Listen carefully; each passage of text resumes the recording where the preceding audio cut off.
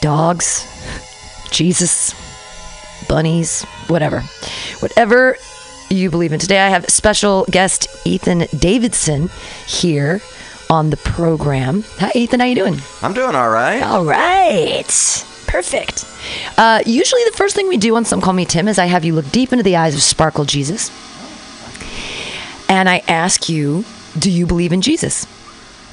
I'm an agnostic, so there's a good chance that somebody named Yeshua who did something or said some of the things that are attributed to him existed. I'm not totally sure on that point, but very likely, because there were a lot of Jewish preachers during that time preaching different things. It's not unlikely. But you don't necessarily believe in the Judeo-Christian model of, or I guess it wouldn't be Judeo because they don't believe in the Savior. You don't believe that he was like the Son of God, like the Savior of the I'm agnostic, so I don't totally rule it out, but to me it seems highly unlikely and does not resonate with me. I was a Christian for a few months a long time ago. A few months? Yeah. Was it over a girl or something? Or over Well, that's not far from the truth. I was 13, and there was this very weird group of Christians. You can look them up. They were called the Children of God, and they did use women and girls to, flirt with you, whatever, to recruit. Really? And so that was a big part of what got me interested. Wow. And so for a few months, you drank the Kool-Aid. Well, I actually don't care for that metaphor because I met somebody who actually belonged to the People's Temple before they went to South America and drank the actual Flavor Aid. You know the person? You know a person? Here's the story. Okay, I belonged to this cult called the Children of God, and I was in a supermarket passing out flyers and trying to bum money, as we do, and she was doing the same thing. Wow. She did not like me. Oh, she didn't like me. There was competition, but she had a couple of black kids with her. She was an African American. She said, "Jim Jones is a prophet. I've seen him heal the sick, cure the blind."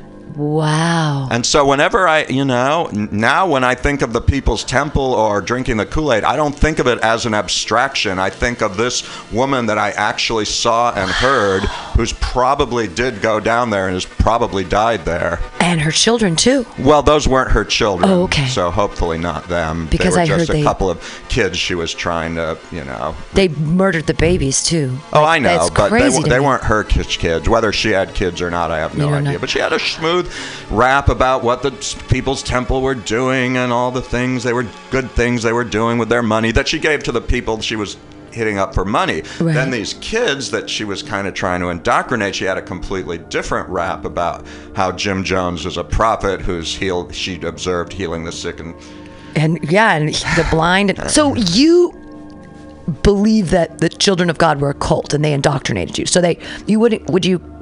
would you call them Christians, or would you? Because some people, Mormons. So I was raised super Christian, so we were taught that anything other than Presbyterianism is a cult. We were even taught that Catholicism is a cult. Right. The word cult isn't terribly useful, but I'm using it in the sense of an organization with a definite leader who's believed to have some kind of special divine authority. Therefore, everything he says, because they believed him to be a prophet, the stuff he says, basically God said it. Right. And it had an authoritarian structure. Indoctrination, I don't know. I went there because it was fun. I went there because some girls kissed me. I went there because we got to go out hitchhiking. And I was bored as hell and lonely and not getting along with my parents and my schoolmates. And that's why I hung out with them. Now, I didn't go off the deep end. They went completely off the deep end later and got into, first swinging and then having their women prostitute themselves, and finally into pedophilia. But I was long gone by the time all that was, at least in the outer circles where I was, that stuff was not yet happening. Wow. What was happening was, I went to their party when I was 12. The first time I ever kissed a girl or a woman, I kissed every girl and woman in the room because that's what they do. They greet each other with a sacred kiss, which is in the Bible. Greet each other with a sacred kiss. However, they doesn't specify that you're supposed to kiss every opposite sex person in the room, but that's what they did. Wow. So that, at least on that occasion, that got my interest. Of course it did. 12-year-old boys. I mean, back in those days, there wasn't porn on your iPhone. There wasn't iPhones. Yeah, no, you had to scrounge up a Playboy from somebody's closet or something. Was there even Victoria's Secret back then, or was it like you get the Mervyn's catalog and you? I don't know. You could find porn pretty easily. It was the 70s, but it was just magazines. Sure. But kissing all the girls was definitely a way to get into the church. It was a draw, and they called it flirty fishing. They called it flirt. I remember this called. They taught me to do it too. They taught me to flirt with girls in order to attract fish, them in. Because you're fishers of men and fishers of women. And exactly. They flirt. I remember this. There was wasn't there a Netflix thing on it not too long ago? I remember he had pamphlets. Yeah, they were called Mo letters because he went by the name Moses David. Yes, I remember that you were part of that. But only for a couple months. Did they baptize you? They didn't believe in water baptism. They believed in baptism by the Holy Spirit. So I did do the prayer that invoked the Holy Spirit. I did speak in tongues and all that. Wow. Flirty fishing. I remember seeing something about this and then going on an internet kick where I looked up because it was like organized prostitution. He was like, go out and have sex with them and they'll totally join the church. I was involved in 75, 76. They hadn't gone quite as cuckoo as they were on the road. But the signs were already there in retrospect. But you, at the time, were young, but still able to see that they were cuckoo. No. Not exactly, but I never fully, in terms of drinking the Kool-Aid, there was a part of me that was always a little detached. I'm grandiose by nature, and the idea of being a prophet, of him being a prophet, I believed that, but my long-term goal was also to be a prophet. Oh! Internally. I didn't tell them that. Right. But I was first thinking I would join to learn from them. And eventually, and because there was this little bit of distance, and my parents sent me elsewhere to separate me from them, so that happened. Oh. So that happened. Okay. And that happened. So there were both those things. I was a little bit emotionally distant, and my parents. Where'd they send you? Then they sent me to the Stephen Gaskin farm, which was also kind of cultic. Well, I don't know who Stephen Gaskin is. And Stephen Gaskin was a hippie guru who started the largest commune, I believe, in the USA called The Farm in the 70s, and it was highly authoritarian. Up in Portland? In Tennessee. In No, Tennessee. you may be thinking of Rajneesh. No, right, I was thinking of Rajneesh. How were you involved in so many of these group commune? It's just the times. It was the 70s. And it was the 70s, and I was. So to save you from the children of God, they sent you to the farm. Exactly. Whoa. And eventually it worked. I decided, the choice came, and I don't do this anymore, but at the time, I had given up. I was already using intoxicants at the age of 12, and then I gave them up. And then after being there for months, some local teenagers scrounged up a joint, which we weren't supposed to do, even though adults did it because legal issues. Sure. So we were doing that on the down low, but I basically had the choice of getting high with my friends or thinking of myself as a Christian. Right. So I chose to get high with my friends, Good and that for you, basically was like, okay, it's over. I'm not. Right, you're not going to be a temple for the Holy Father because you're polluting the temple with marijuana. Good for you. Or whatever. It's just like they're not here, and I'm on. It's over. There's like. So how long were you away from your parents? So I was away from my parents that time for about 5 months. Wow. Yeah. Were you like an unruly kid that was just like, so you were long-haired hippie kid? Well, my parents were hippies too, but I was unruly. I mean, here's the thing. So I'm 13 in the mid-70s. The adults are hippies. Right. Okay. I'm rebelling against them. Sure. And what I would do, because they had rules against going off the farm without permission. The people off the farm were hillbillies that drank moonshine, chewed tobacco, fired rifles, smoked and ate meat and drank milk. None of which was going on at with the the farm. hippies on the farm. So I'm like, these people are fun. Right. So I started sneaking, and my rebellion was to sneak away from the hippies and hang out with the hillbillies. Wow. So all of this upbringing, and do you consider yourself a moral person? And do you think that your morality is derived from this religious past, or is it more in opposition to that past? Currently I identify as a Buddhist. Oh! I'm an agnostic Buddhist. I call myself that, which means that everything I have experience with, such as the benefits of meditation, the ethics, the general philosophy, I believe in, and things I don't have personal experience with, such as enlightenment and rebirth, I'm an agnostic about those things. Sure. But it does inform my ethics, and my ethics, I was a pagan for 11, 13 years, whatever. I'm not you saying are this is so interesting. I'm not saying this Ethan. is true of all pagans, but my ethics were pretty shady for a while. And Buddhism has improved my ethics. I use the word ethics rather than morality intentionally, because morality to me seems dualistic, good versus evil. Right. Whereas ethics, Buddhism, they use the terms, at least usually they use the terms skillful versus unskillful. Okay, so whenever you start something new, you're unskillful at it. Right. And over time, with practice, you can become more skillful. And that's how I view ethics. I try to be more ethical, more skillful than I otherwise would be. Are people? Well, see, you're moving away from good and bad and right and wrong. You don't like the duality of that. I don't like dualism, because am I good and are other people evil? I don't see it that way. Right. Nobody's pure.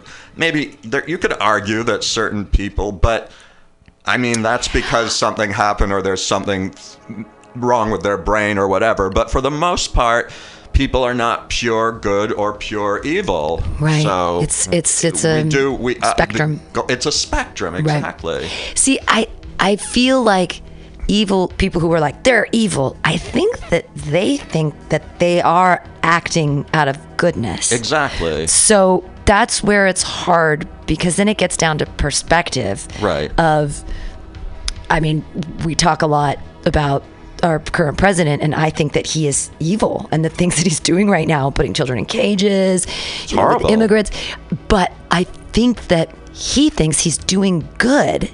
So that's hard to come from a moralistic standpoint. Yeah, I realized at a very early age, probably still in my early teens, that everybody thinks that what they're doing is right. And I really struggled with those kinds of philosophical questions a lot. So, pagan for 13 years. We've never had you're the first person who's identified as a pagan, or having spent time with the pagan.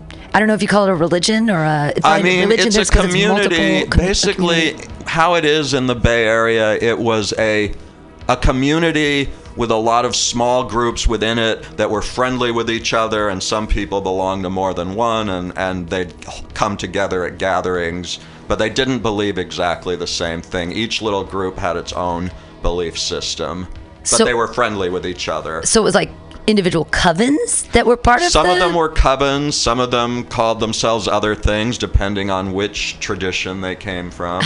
Which tradition? Ba-dum-tsh. Right, ba-dum. Some identified as witches, some didn't. Sure. So how did you get into paganism, which is like ancestral?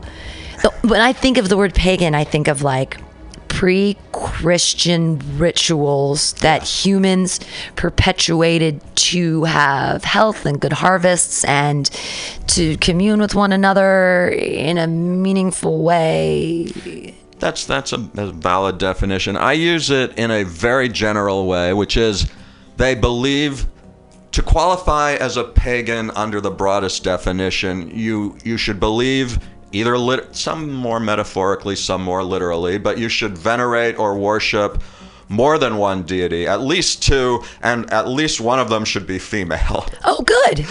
Wow. I mean, as I see it. Yeah. Well, I mean, otherwise it's so funny because we were talking about duality, but we're kind of broken into these dualities, man and woman, and there's right and wrong. Even man and woman is being challenged now, which I think is healthy. Right, absolutely.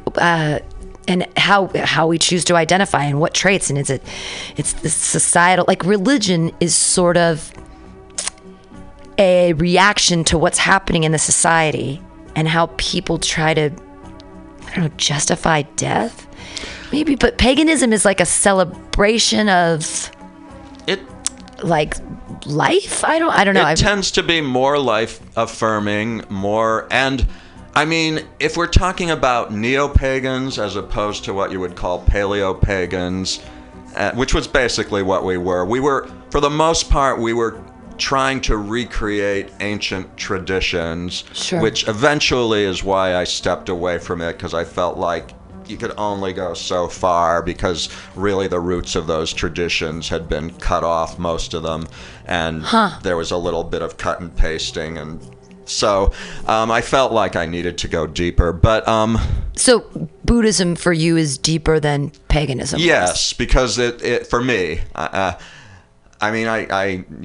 for me, yes, because it has a sustained tradition with roots that go back millennia. That's an uninterrupted tradition that can build on itself and so forth. That's really interesting, because Christianity has changed drastically from the times of Jesus and the church through what's happening now, and then even into the cults or the new religions that are created in the name of Jesus, like the Mormons with, after he was resurrected, he showed up in North America and he talked to us with these tablets. He talked to the Native American Indians. Yeah, you can make up any kind of nonsense you want.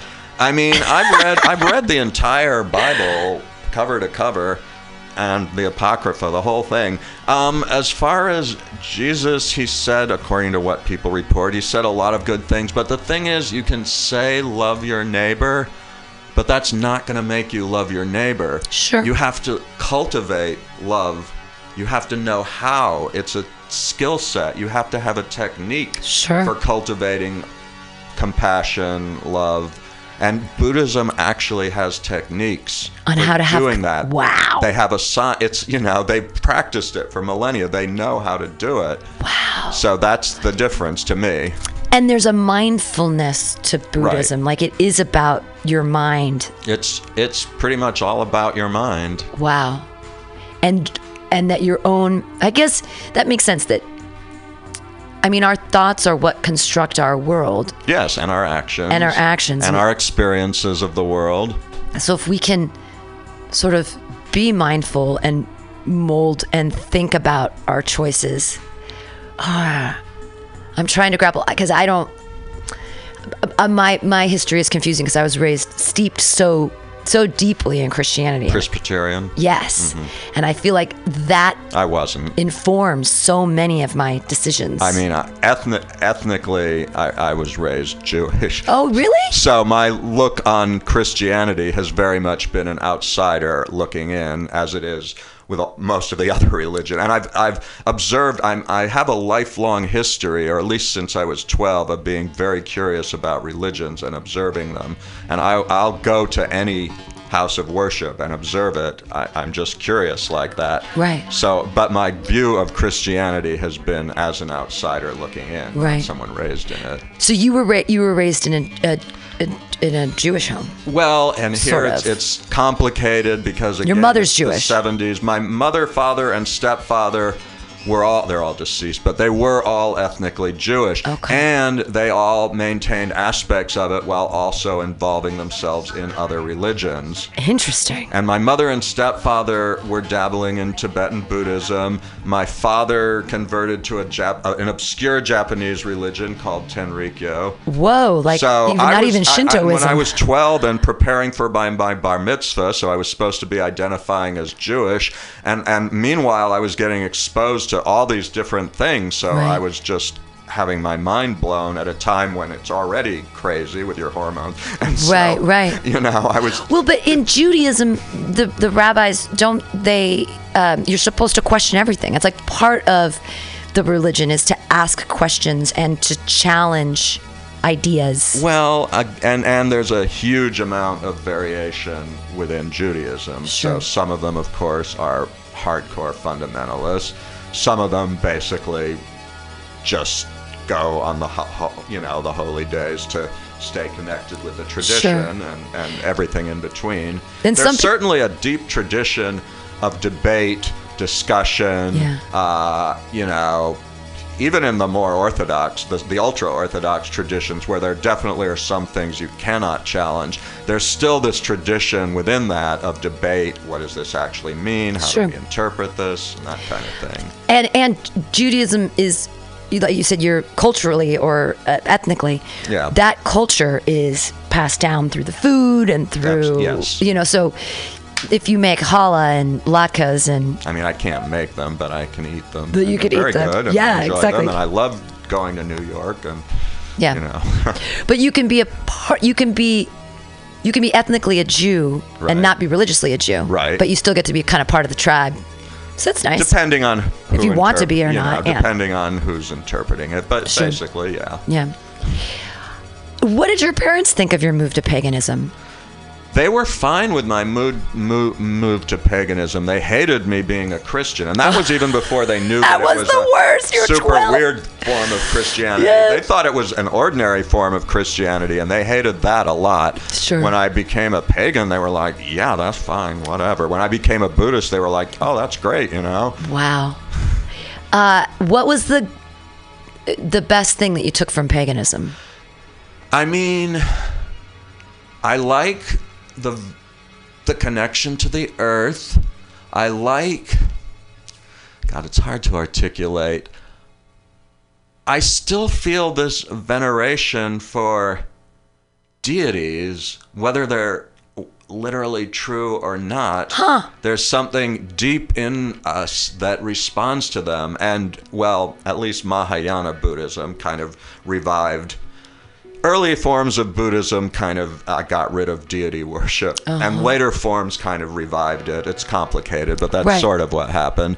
But when I go to, if I go to a Mexican restaurant and see a saint, I'll venerate it. If I see a Buddha image in a Thai restaurant, I'll venerate. If I see something I'm not even sure what it is in a Chinese restaurant, I'll venerate that. If I see a Koran in a Yemeni restaurant, you're my really interaction respectful. with other cultures these days comes through eating a lot. Yeah, me too. Absolutely. That's one of the bedrocks of culture is food. Right. I mean, if you don't want to choose the religious practices, food's the best way to go to understand what the history of the people.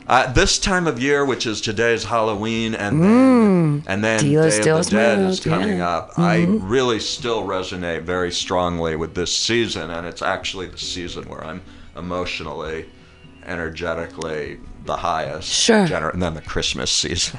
But I'm really big on, so I created, I like to celebrate the winter solstice a lot. And I don't consider myself a pagan. I don't consider myself a pagan, but I celebrate the winter solstice in a very specific way that I've sort of created for myself culturally. Well, every culture has some holiday. Most cultures, anyway.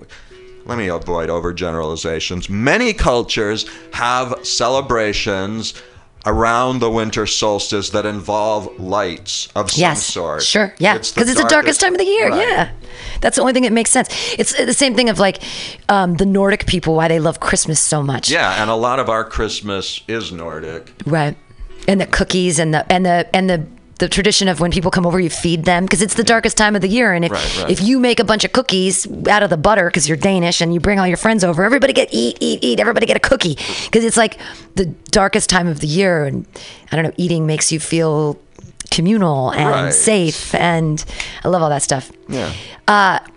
What are some of the rituals that you still practice Are there any? Or you said meditation, so that's a ritual. Yeah, my meditation practice used to be very strong. It got very weak because I had severe health problems, and I'm trying to gradually build it back up again, and with a different brain and body than I used to have in a lot of ways. Can I ask what happened? Yeah, so back in the early 70s, late 70s, early 80s, now I'm like 16, 17, 18, I'm a punk rocker, and all my friends eventually started shooting drugs, and so I did too, and I caught Hep C, and then decades later, I had severe liver disease. Okay. And so I had to have a liver transplant. Wow! And in order to get a liver transplant, you have to have a very solid support network. And that was very gnarly because they won't do it. They just won't if you can't demonstrate that you have it. And all my friends, as soon as they realized, what was expected, people kept dropping out. And finally, somebody in my Buddhist Sangha, so they literally saved my life. She said, "This is too much for any one person. We need to create a team." Because I was like, well, this guy dropped out. I guess it's hospice when it gets bad enough. Wow. And she was like, well, we need to create a team. And that's what they ended up doing. So after I got my liver transplant, I went to my Buddhist center in the guest room. They took care of me for a month. And if they hadn't, and before that, they came to a lot of medical appointment, which is required because they figure, well, if you can't get someone to come to medical appointments, sure, how are you going to take care of you when they can't? Were you bedridden for a month? I was not bedridden, but I was very delicate. Right. I mean, my scar goes from one side of my belly to another. Do you still take rejection meds? Oh yeah, that's for life. Wow. Yeah. Wow. And you caught it from sharing needles in the 70s, early 80s? Early 80s. I'm almost sure. That's very much the most likely. And I'm almost sure I remember the night that I got it. Whoa. What? Tell us. Yeah, I think it's interesting. Jesus. I was 18. I was living with my parents, very much unwelcome, as was the pattern growing up. They encouraged me to go get out of here anywhere other than with them as often as possible. So I was staying in this punk rock converted storefront that people were living in. There were a whole bunch of people squatting. I don't know if they were squatting or paying minimal rent. It was the early 80s, so they might have been paying some small amount of rent. But there was lots of drugs, and there was one night where the meth arrived. Now, this must be like 81. The words AIDS, HIV, Hep C, and needle exchange were not in anybody's vocabulary. Sure. And so there was a needle, and there were like 15 people in the room, and I was not first in line. I was towards the end of the line. Wow. So I did my shot and had a great, fun evening, and then about a week later, I got super ill and turned yellow. And wow. Yeah. It hits you that quickly. Well, not always. Not always. Many people, it's completely silent until decades later. Me, I got very ill for a week, and then it was silent until decades later. And then you just had liver failure? No, I was actually doing well. I was swimming in the bay 5 times a week. I was active. And then my stepfather said, hey, but we knew I had Hep C. I'd been diagnosed. I got diagnosed because I was seeing a new woman and, polyamory at that point in my life, and we'd all both been around. So it's like, well, let's get an STD screen. And then I found out in 95 that I had Hep C. Wow. But then I was still physically active and had plenty of energy. Sure. And I was like, okay, well, there are non-responders. I must be one of those. So then my stepfather, who was a doctor, said, well, you might go talk to this liver doctor. He's a good liver. And he was like, no, you're not a non-responder. Your liver is dying. If you don't get some treatment, you'll probably die within a few years, 5, 10. Wow. Whatever. And so I did the whole year of interferon ribavirin, and that didn't work. Wow. Hep C, no one ever talks about Hep C. In my circles, people talk about it a lot. Sure, but there aren't commercials on TV warning you against. There aren't right now. There's opiate crisis is killing people. Narcan's important, but people aren't going.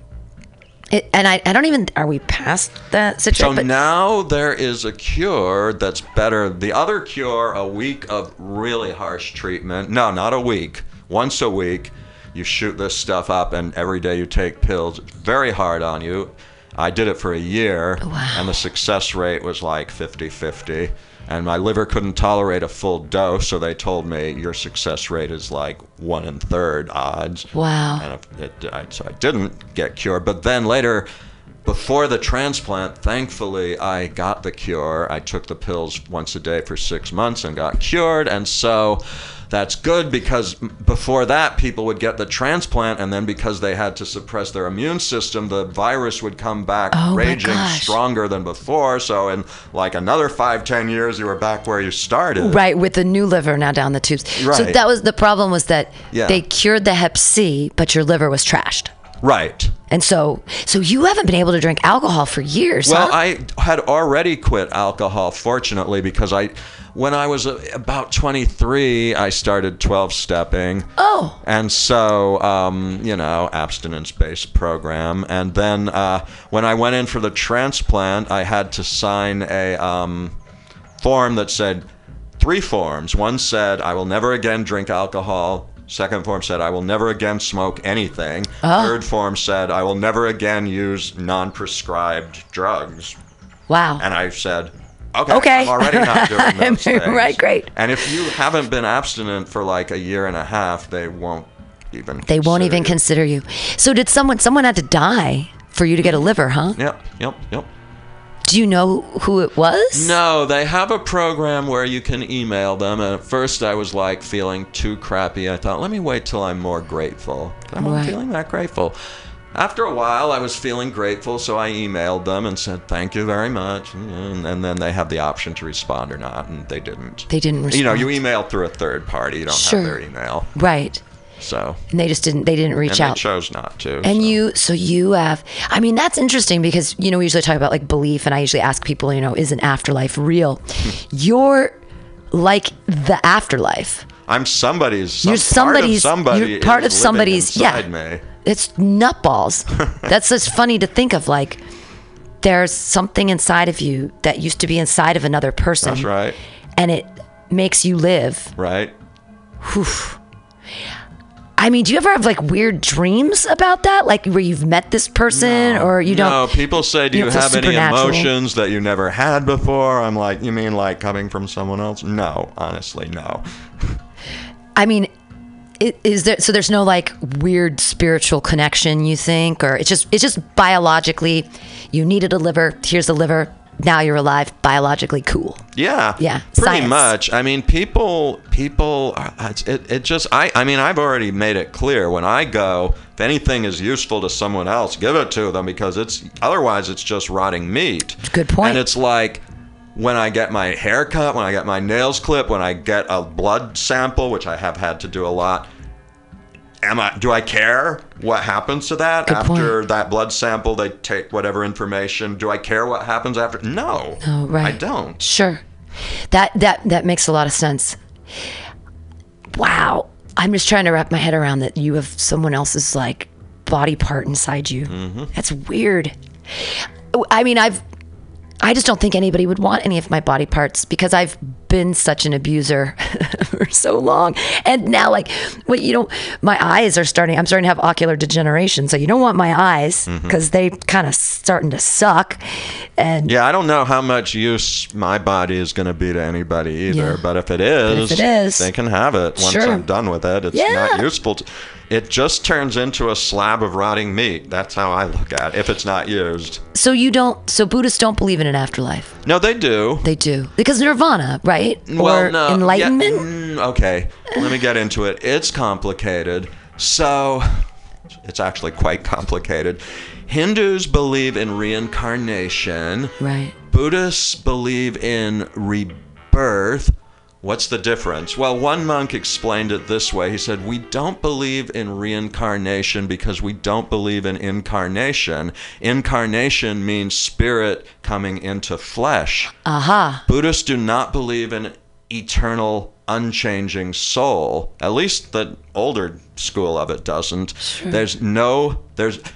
Basically, the Buddha taught that there is nothing anywhere in the universe that is permanent, unchanging, fixed. Ah. So there's something in us that's constantly changing, when it goes to another body, but it's not exactly the same as a soul, because Hindus, like Christians, believe that the soul is this pristine little thing that's eternal. It's the hubris of man, yeah.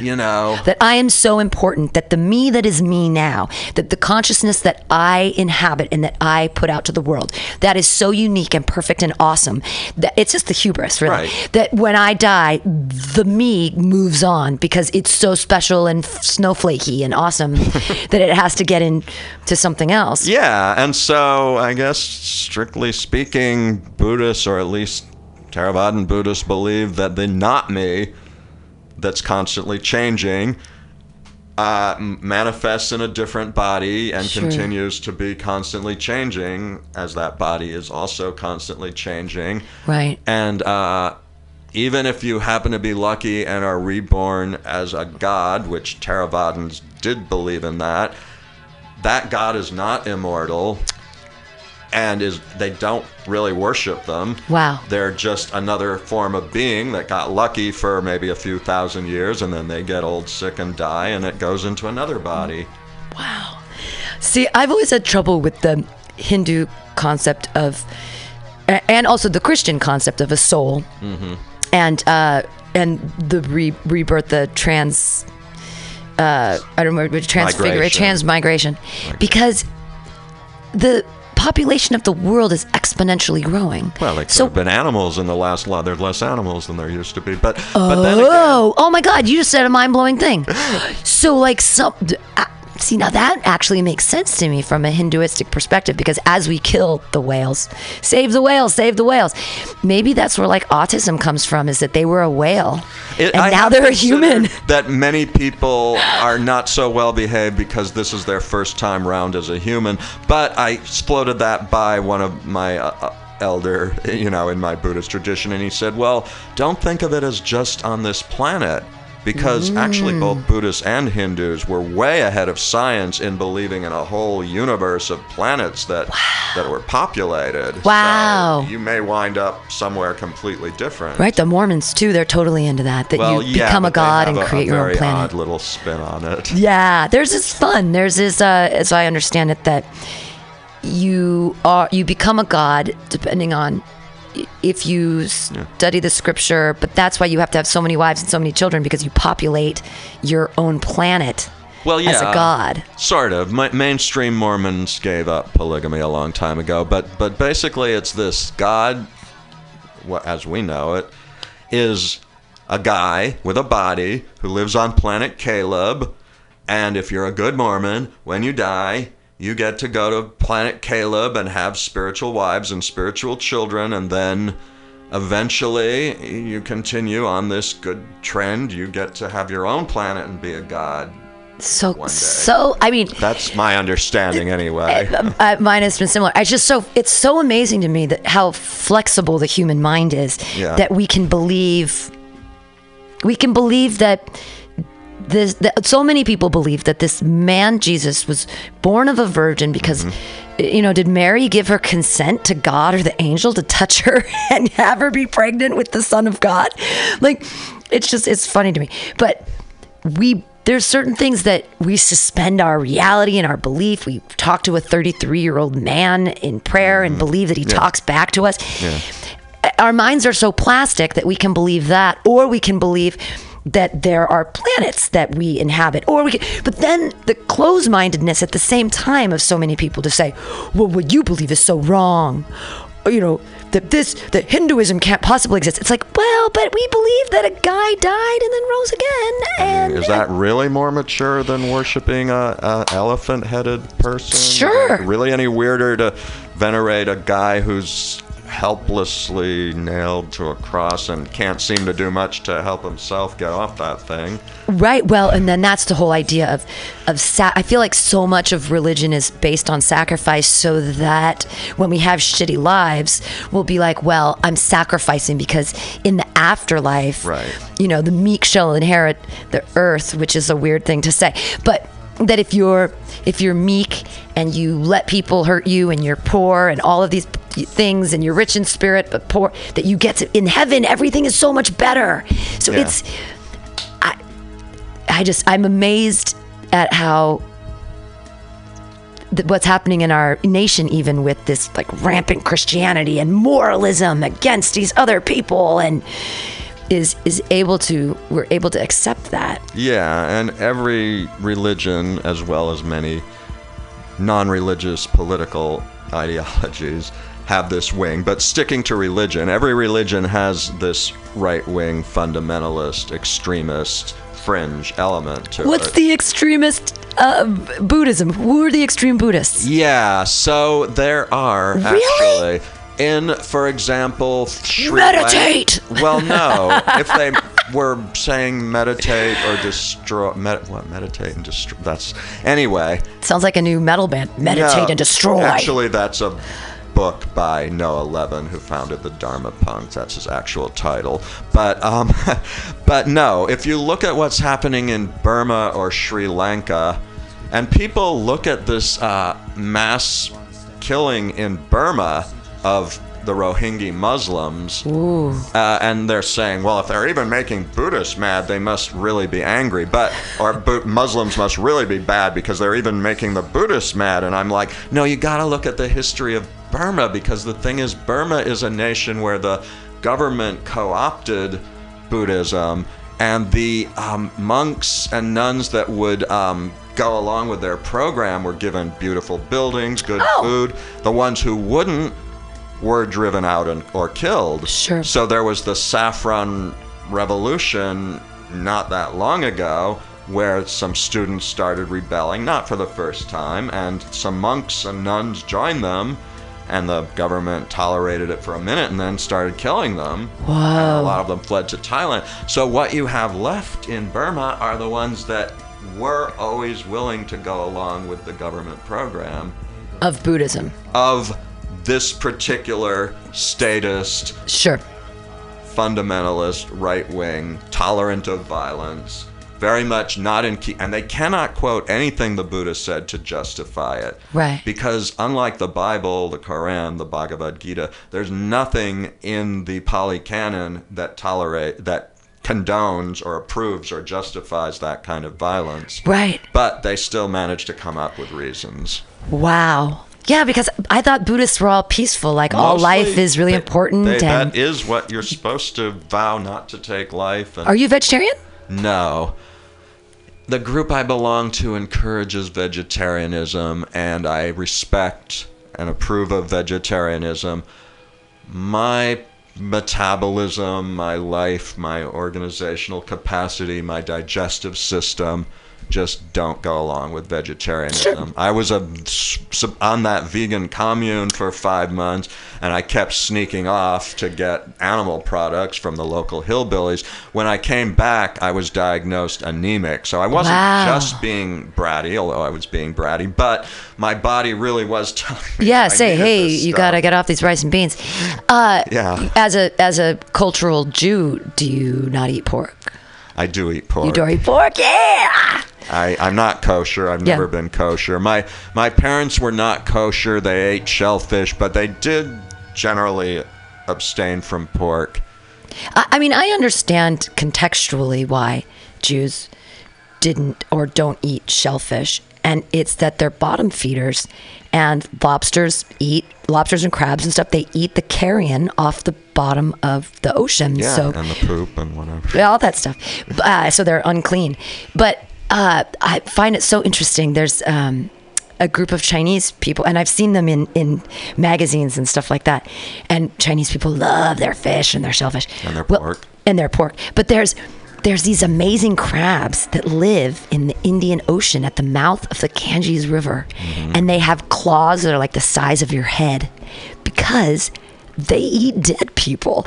Because the Hindus put their bodies in the Ganges River. Mm-hmm. It's like a sacred river. Yeah. And you wash in the river, and you put dead bodies in the river. It's very iffy to wash in that river. And but it's part of their religion. I know. But at the mouth of the river, there are these amazing crabs, and the Chinese go in and they get these crabs live, and then they put them they have these restaurants where the first floor is an aquarium, and then it's you could be like, I want that crab, and they've got these enormous claws.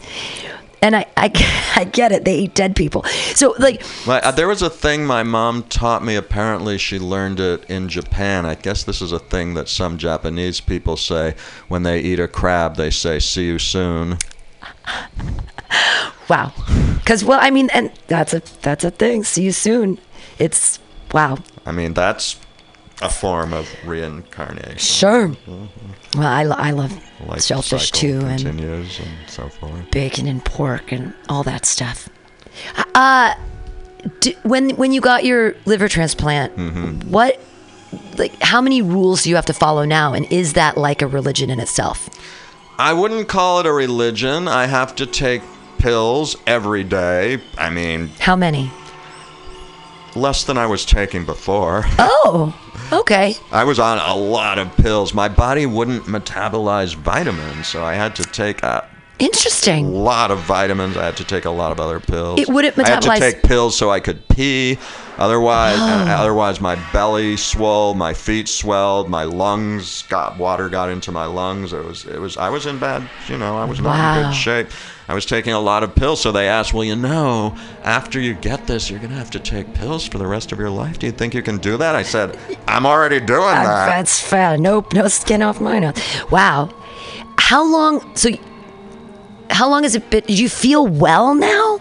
I feel much weller than I did. The immunosuppressants have side effects of their own. So I'm still low energy, have joint pains, and but compared to and it's been over a year. Okay. So it was slow. It was slow because, it was slow coming back. And there were times when I was like, why did I bother? But I don't feel that anymore. Good. Because now I'm bouncing back. Yeah. So, like, do the anti-rejection meds have side effects as well? Yeah. Like I was saying, if you take too much, you get headaches. And even if you take the right amount, you get joint pains and stomach issues. They were going to put me on corticosteroids, which were adrenaline. Ooh. They did put me on that, and I told them before I went in, I said, look, I've tried this stuff. It makes me crazy. They said, and they were going to put me on it for life. They put me on it for 8 days while I was in the hospital, and it made me really crazy. Sure. It made me really crazy. Just thinking crazy thoughts? It went beyond crazy thoughts. Huh.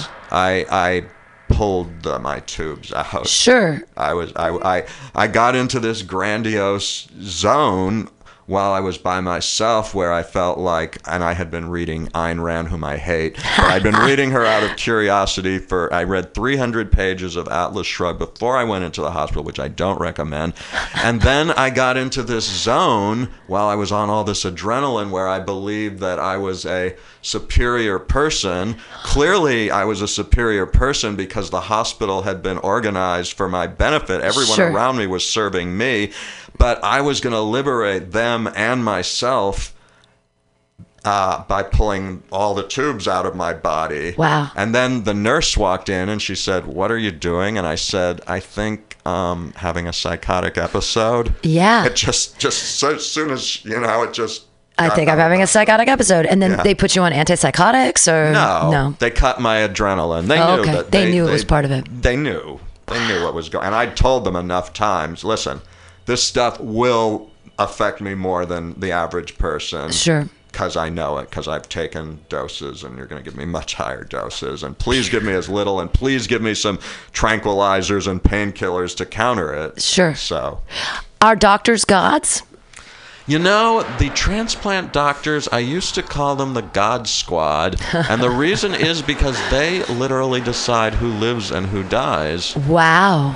And because they have that responsibility, they have a very dissociated vibe to them. And I heard one of them talking. I was in the hospital earlier before my transplant in the liver ward, and they were talking about someone else. And they said, well, his son says he's going to help out, but he also wants to go to college. And we're not asking for someone to bring soup once a week. That's not the level of support we're asking for. Right. So that's how they talk about these people. And there's this way of framing it where they subtly blame the people for not Sure. Because they're having to justify that there's not enough. There's not enough livers. And there's not enough livers. People die. And how do you choose who lives and dies? Right. What you can't what do you get? Did you have to write a written statement about how you live your life or anything? Well, I did have to sign those documents. Right. Sure. Those vows to basically swear off alcohol, smoke, and recreational drugs. Right. But they didn't it wasn't like applying for college where they're like, write a personal statement about why you deserve this liver. But they were substance testing me. They were substance testing me regularly towards the end. Because that gives them an out. If someone doesn't pass, then they don't get the liver. And it was so bad that one time I was in the hospital for 10 days and I came out and they said, and I got a notice, your substance test is coming up. And I called, I said, look, I'm going to flunk that test. I was in the hospital. Yeah, they're giving me opiates because I'm in a crazy amount of pain. Right. But they still gave me, they said, next time you're in the hospital, tell them not to give you morphine. And I'm like, or whatever. And I'm like, I don't think I can tolerate being in the hospital for a long time if they, and he didn't really want to hear that, but fortunately he let it go. But if I was in pain, I would have to call him and say, look, I'm in crazy pain. Can I take a painkiller? And he would say, no, you can't. Wow. And then I said, well, can I take cannabinoids to relieve pain, CBD, the least intoxicating form of it? And he said, well, as for smoking it, no. Right. As for taking it in other ways, we don't have a policy. Oh, so you can eat edibles. Basically, okay. They wouldn't come out and say it. Sure. But they were giving me a loophole. We have no policy on that matter. That's what they said. So I did sometimes when I needed it, because I don't even enjoy the cannabis high. I actually do still enjoy the narcotics high, so I still have to be careful there. But I don't enjoy the cannabis high. But when I'm in pain, I'll take sometimes CBD, the lowest dose of THC possible. Yeah, 10 milligrams or something to take the edge off. So. Wow. I mean, what happens why haven't doctors yet created we can 3D print our stuff, so why can't we 3D print livers? And if we could 3D print livers. We can. I mean, but they're not made out of plastic. Right. I mean, you have to make them out of some kind of tissue to be able to put them in the human body. Yeah, one day when we get to the point where we can clone organs, and that may happen one day, And then we really are gods. And then, I don't know, I saw something on YouTube that I think it was David Rockefeller, one of the Rockefellers, had 8 hearts and 2 stomachs over the course of his life. No. And you're not supposed to be allowed to do that. It's basically rich people. 1 per person, 2 if you're really lucky. But he was rich enough, he could keep, and he lived to be 101. Wow. 2. But 8 heart surgeries. I wouldn't want to bother. It's too much trouble. What are you doing? At a certain point, it's whatever I said, if this lever fails, God is trying to tell me something. Sure. Right. I mean, I don't know if I'd really want to go through all that again. Well, I wonder if we find a way to keep the body alive forever. I think the soul would go away anyway. The lights got to go out at some point. Yeah. No matter how we try to, keep ourselves alive, physically. I don't know. So no afterlife for you. Slab of meat, everything's done. Well, no, I'm not saying that. The body is a slab of meat. Right. After that, I'm agnostic. Sure. The consciousness might or might not go anywhere. Yeah. Doesn't bother you though. Does it bother me? I mean, does the idea of dying bother me? Yeah, does it? I think it bothers everybody, to be honest. Did you think you were going to die with the liver thing? I thought it was very possible that I would die soon. Right. It was very likely, and if I hadn't had a transplant, there was no guarantee that I was going to get a transplant. It was very iffy. The whole thing was very rocky. My support people kept dropping out. So, I was really thinking about hospice and what are your options? Do you have a will? I do. Okay. I have to put it back on the refrigerator. My stepfather, I looked after him when he was dying. He he went through hospice. Oh. He was a doctor, and when he got cancer, first he didn't tell anyone for a long time. Wow. I think my mom was narcissistic and would get angry at him when he was sick. So that was one of the reasons. But then he said, well, I looked into chemo and I decided it's not worth it, so I'm going to do hospice. Wow.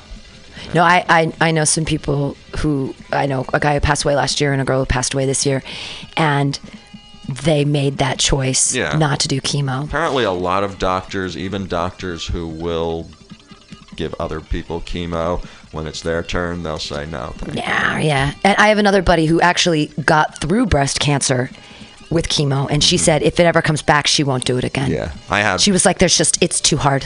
I'm like, really? Very low dose of chemo, because I had liver cancer too. Wow, you just had to toss that liver in the garbage. Well, when you're on a transplant list and you get liver transplant, one of the doctors explained it this way, and he wasn't kidding. He said, this is the only time in your life where somebody is going to say, congratulations, you have cancer. Because it puts you to the head of the list. Oh my Other gosh. people have to be in the intensive care ward for a month, which I was not willing to do. I said, I'm not going to do that. No. And so waiting for the liver, but if you have cancer, you get to jump the line. Wow.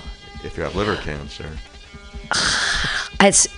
The liver is an amazing organ, and it's one of the most regenerative organs in the body, they say. Yeah, so they were encouraging me and they were trying to get me to have somebody who was willing to do a split liver.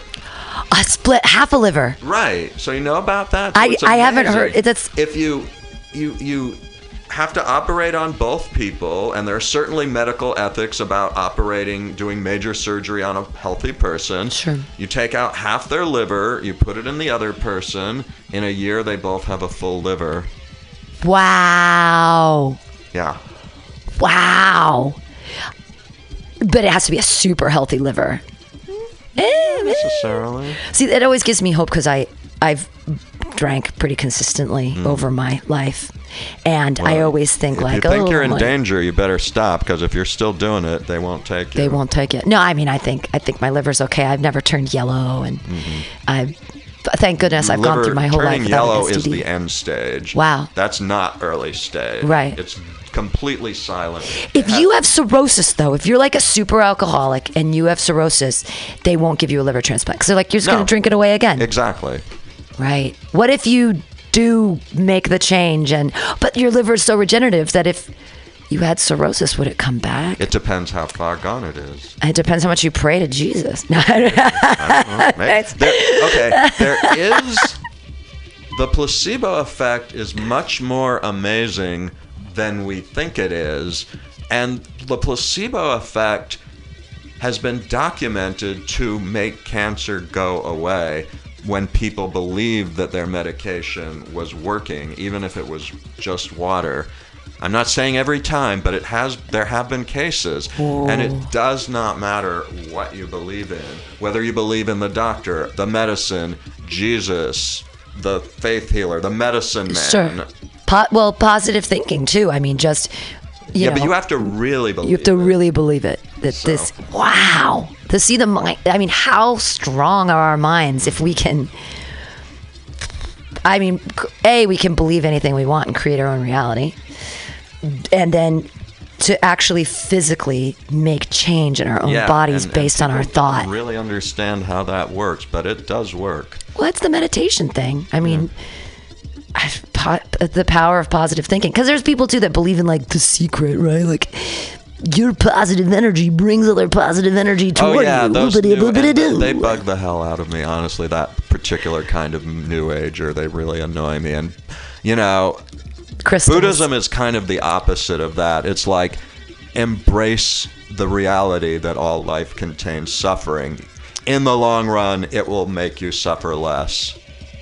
Wow. Well, yeah, life is suffering. That goes against so much of what we believe as United States citizens, is that it's life, liberty, and the pursuit of happiness has very little to do with suffering. But you're still going to suffer. Right. It's a real point of view. And sickness, old age, and death, they're going to happen. They're going to happen. Yeah. Maybe later, maybe sooner. but they are going to happen. Everything dies. Mm-hmm. Wow. Ugh, every week I end up being like, oh, the impermanence of life. Yeah. How do we... I have the word impermanence tattooed to my Oh, arm. that's what you're wow. That's great. Yeah, trying to make the impermanent permanent is sort of like cause of suffering according to the Buddha. Oh, it is. That's good. That's what we try to do. That's what we try to do all the time. Like, that's like when we have children. It makes me permanent. Up, please don't grow up. Oh, well, that. But it too. makes it. If I mean, I don't have any kids, but if you have children, it lets you live longer because you've put your mark upon them, so you become more permanent. But still, when they die, you're gone too. Like you're still gone. Even if before they die, you're still gone. That's true. Well, and I try to think of like, what's the point of being on the earth? And then it's to leave a mark. But a mark is something permanent. But it's not permanent. I mean, you can, those tiny number of people who are still remembered from thousands of years ago. Right. Confucius. Still, there's no reason to believe that's permanent. Sure. Yeah. I mean, Einstein's going to live for a long time. Yeah. Or, Hitler, or dare I say Trump, sadly, would probably. But according to Buddha, there will be a time when Buddhism is completely forgotten and it will be revived again eventually by somebody else, and that's happened cycles and cycles of times before. Right. Oof, we're getting deep. What other things do you believe in? We're gonna wrap up pretty soon, but you've been through the ringer here. You've pretty much hit multiple religions, made all of these choices. You've gone through a life or death experience. What makes it all worth sticking around? Yeah. So purpose. How long do we have? Yeah, as long as you want, really. Purpose. Sometimes political activism has been my purpose. Sometimes... Okay, well, I'll get real quickly, try to wrap this up. So I read a book called Man's Search for Meaning by Viktor Frankl. The guy who wrote it was a Jewish man, was in the concentration camps. He was a psychiatrist, and he ran therapy groups in the camps with other inmates. What he noticed was that the people who tended to survive were the people who had a reason to survive. Now, I think I took that message a bit the wrong way, because when there were times when I couldn't do anything useful because I was sick or whatever, I felt like, well, now I have no purpose. And when you're really sick, you really are looking for a purpose to keep trudging through it. Right. Now that I'm a little healthier, I can see that while purpose is good, being able to just enjoy breathing or having my feet on the ground or things like that is reason enough to stay alive. Wow. For me. Although I still try to do useful things in the world to help other people, which also helps. Even if I'm unable to do that for some reason, it's still worthwhile. So helping other people is helping a purpose. Other people is absolutely good. Right. Creative pursuits are also good, You have creative pursuits? Yeah. You're a comedian, right? No. Well, I've done, but not on any professional level. No, but I'm working on like storytelling and a one person play. Good, a one man show. How awesome! It's nothing concrete yet, but it's something I'm dabbling with at the moment. And I also I run a little storytelling class in my neighborhood, and I'm going to be doing in the Tenderloin a meditation class in the park once a week for at least 3 months starting tomorrow. Which park? The one that the Tenderloin, the one that's the national park? The one No, that's not Ellis? Actually even a real park. I love that it's place. It's private property, but no, it's on Geary and Larkin, I believe. Oh, so there's a little playground that normally you can't go to without kids, but with a proper permit, we'll be able to do it. Nice. Yeah, that's my neighborhood. I live Geary and Leavenworth. So do I. So yeah. The Healing Well right across the street from me. So yeah. How long have you lived in the TL? This time, 30 years. Wow. I lived there before that, too. 30 years. Yeah, since 88. But I also lived there in the early 80s and in the late 70s. How has it changed? More poo, less poo? More poo lately. More poo lately. It's very complicated. At the same time as it's gentrifying, it's also getting more homeless because of so many other areas being gentrified. Sure. So it both is like getting more slummy and more gentrified simultaneously. Right. 2 of the supervisors are going to push for more gentrified. Oof. And that's a little worrisome to me. Yeah, in my building on Geary, apartments, which are studios, are now going upwards of $3,000. Yeah. Which is insane. Yeah, and in the slums. Right, because it's the Tenderloin. Right. And it's like, seriously? But it's also a people few blocks from Twitter and Dolby. Right, and it's also the kids that go to Academy of Fart, the Academy of Art. I like to call it the Academy of Fart because it looks like fart with the OF. Anyways, the Academy of Art is $27,000 a quarter, and it's a 3-quarter school. Right, so when they're spending $75,000 a year on their education alone, they're like, oh, $3,000 in the Tenderloin? That's nothing. Right. Because they just don't even understand. Yeah, so my building is, I live in a big building. It's an interesting mix of a lot of immigrants and also some techies, and sure, you know, so the whole neighborhood is, you know, it's changing, but everything changes. It's crazy to me because I live in a building that's all studios, and downstairs one of the studios has not just 1 dog but 2, and 2 kids and 2 adults. So it's like 6 beings are living in this studio apartment. Yeah, a studio across the hall from me, I don't know how many people are living in there, but there's a lot. And you really can't blame the kids for playing in the hall, even though the noise is a little annoying at times, because that's their only space. Right. It's because we're just pushing people out. Right. And then I need to have that many people living there to afford it. Right. Is what and then who gets to live in this city? It's almost like we're deciding like only rich people get to live here, or it seems to be what's happening, which it's like, that's not a very moralistic standpoint. Yeah. So you feel like you have purpose? I do feel like I have purpose. Good. You know, and sometimes I get down because I'm low energy and whatever, right. But you know, I try not to second guess myself, because I know that I may have more downer moods, and then I'm higher energy now because I resonate with this time of year, and then in the winter I often go down more. Right. But I don't resonate with the darkness and the Christmas season. I don't resonate with.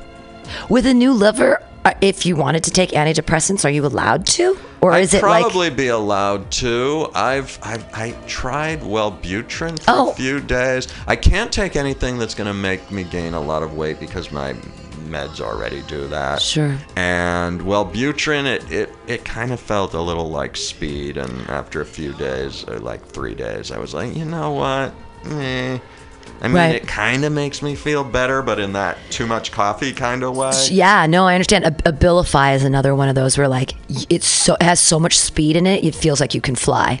It's just like, I feel so good. Ow! I was like that kind of stuff. Antidepressant at one time until my ex-girlfriend started taking Wellbutrin, and it was just like, oh, it did her so much good. So I'm like, okay, it's good for some people. Sure. And for me, not really so much, probably.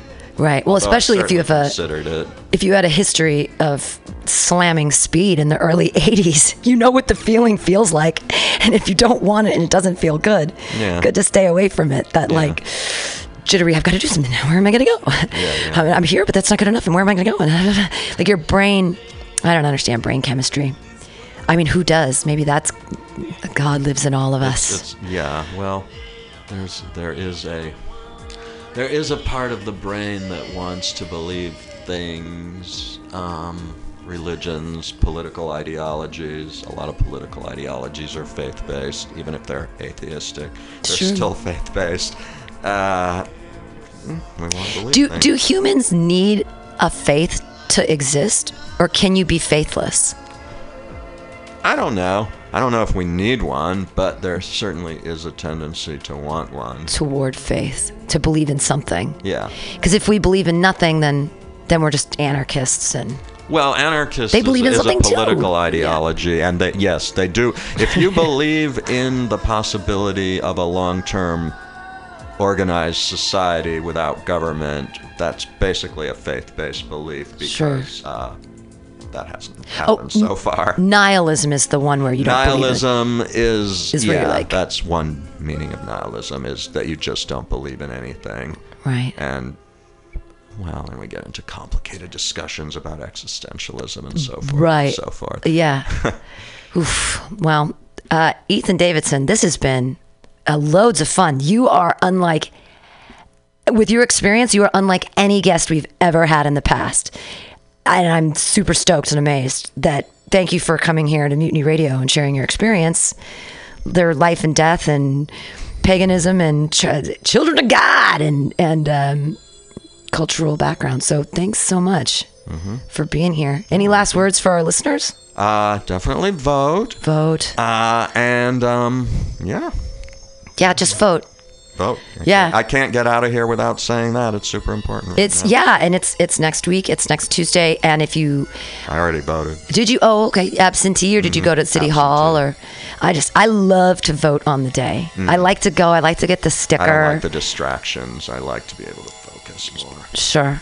Yeah. Everybody go out and get the League of Pissed Off Voter Guide. Yeah. It's really great for San Francisco. They outline all the issues. You can make your own choices, obviously, but definitely educate yourself on what's happening. I educate myself, and then I also lean on those voters, some of those Progressive Voters Guide, because they're so tricky, and they word them tricky. And of course they do. Hard, yeah. So. Sweet. Any last words from Ethan? Not really. Cool. Sounds good. Well, hopefully I'll be able to listen to myself. Oh yeah. The podcast will come out later today, and you'll be able to hear all of your Happy astute Halloween, commentary. everybody. That's right. It's Halloween today. You're a bunny, and I'm a sexy version of my boss. Oh. His name is Jake. I'm sexy Jake. I get to go to work today, so it'll be fun because I'll be there at work and he'll be there, and we'll be standing next to each other, and people will be like, "Oh, I get it." Just because all those sexy costumes are so silly to me. Yeah. Sexy Trump, sexy John Oliver, sexy Bunny. Yeah. But, yeah, I know. Sexy nurse and sexy. Right. Sexy police officer, sexy SWAT team. Like, they're young. They have nice bodies. They like to show them off. I can't really fault them for that. yeah, no. Hey, go out with some black underwear and a halo on and be a bad angel. That's great. Do it. Do it for all of us. Thanks again, Ethan Davidson, for being here. And next week, I don't know who our guest is, but you'll tune in to Mutiny Radio. And hey, go out and have some purpose. Do something nice for somebody and serve your fellow man.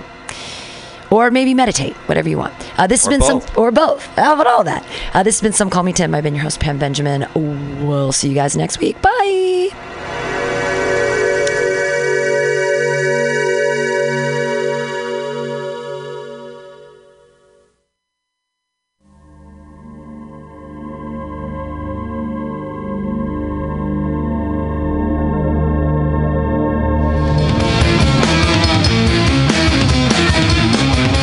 Apply now for the Mutiny Radio Comedy Festival 2019. Applications open until November 30th for 25 shows in 5 days. 40 comics chosen March 1st through 5th, 2019 for the Mutiny Radio Comedy Festival. It's our 4th annual, and we hope you apply from whatever part of the nation or international comedy scene you come from. Apply now through November 30th. Go to our website, www.mutinyradio.fm, for more details.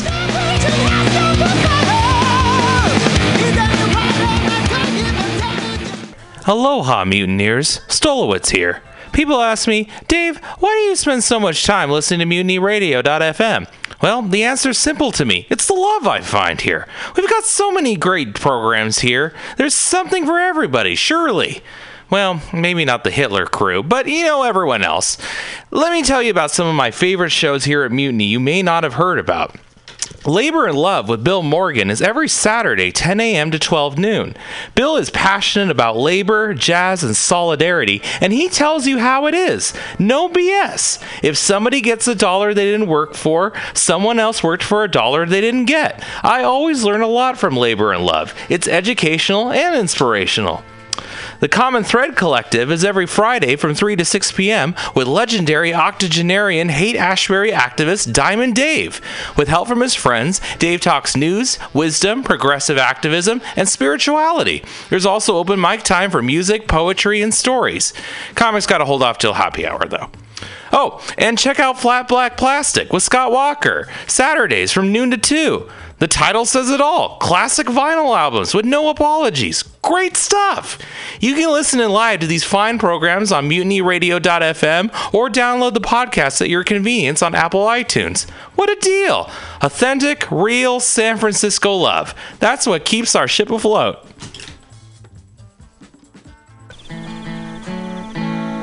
Billy Bob, you ever want to be funny?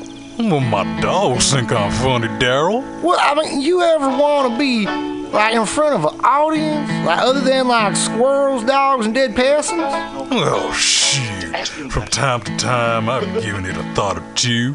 You know, if you go to Joke Workshop, there's more than 2 peoples paying attention to your jokes, and they ain't even gonna be jerks about it. Daryl, are you serious?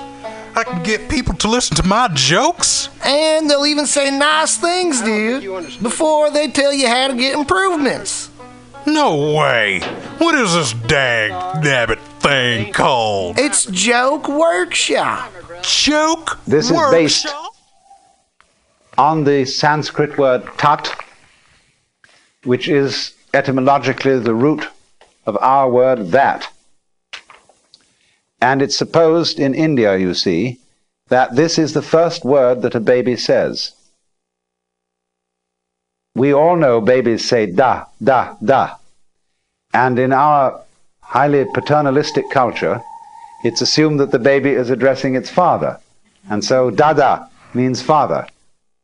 But in India, which is where the cultures anciently were matriarchal, it didn't even mean mother, but da, which was the fundamental word of all words. It is the baby pointing to it and saying that.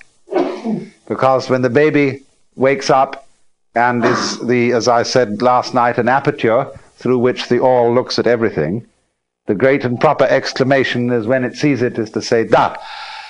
And so tatata is da-da-da. And it means just exactly that, in the same way as there was a Dada school of painting in the West, because they wanted to go beyond words and names, because a Dada would argue, when you call a dog, doesn't sound anything like a dog sounds. Or chien in French sounds nothing like a dog. But if you called a dog, woof, woof, that would be a proper name for a dog.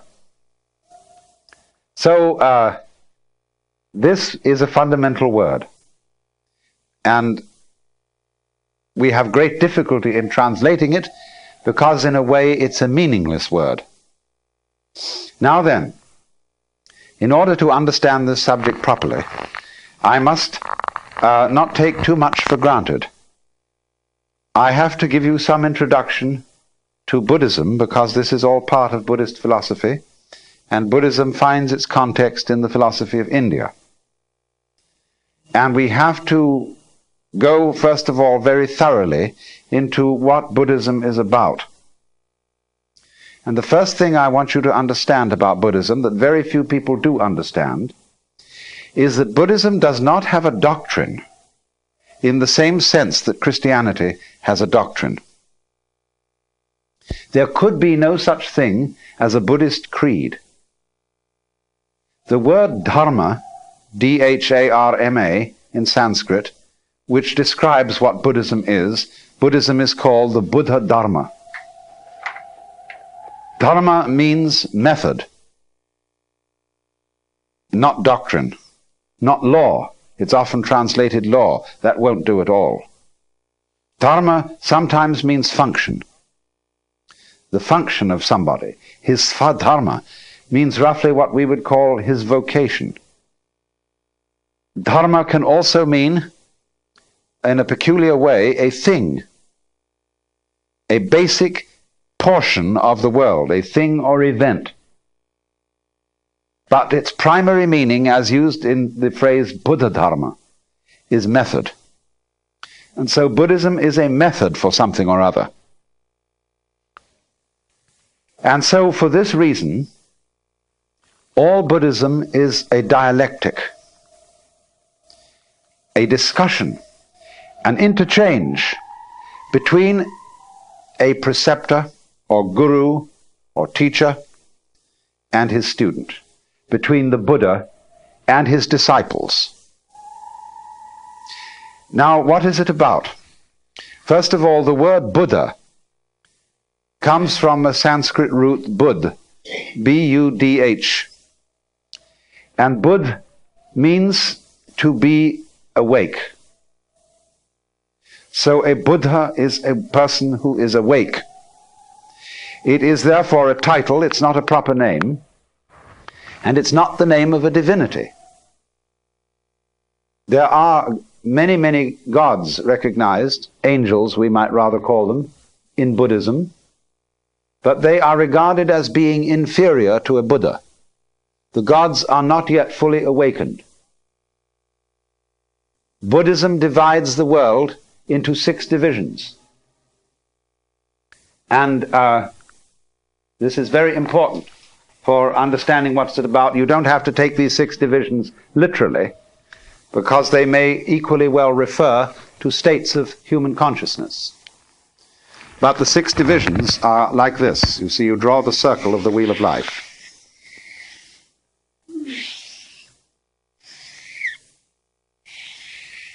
And in the top section of the circle, you have the Deva world.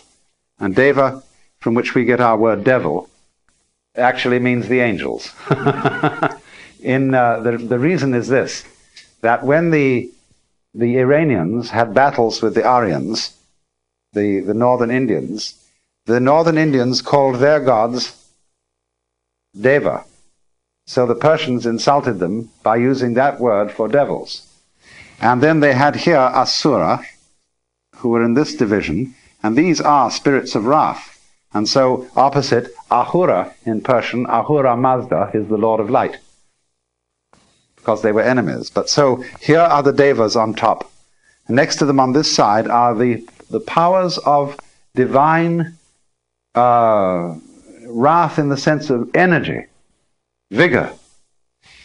And below, opposite the Devas, are the Naraka, and those are the purgatories. That's where everybody is as unhappy as they can possibly be.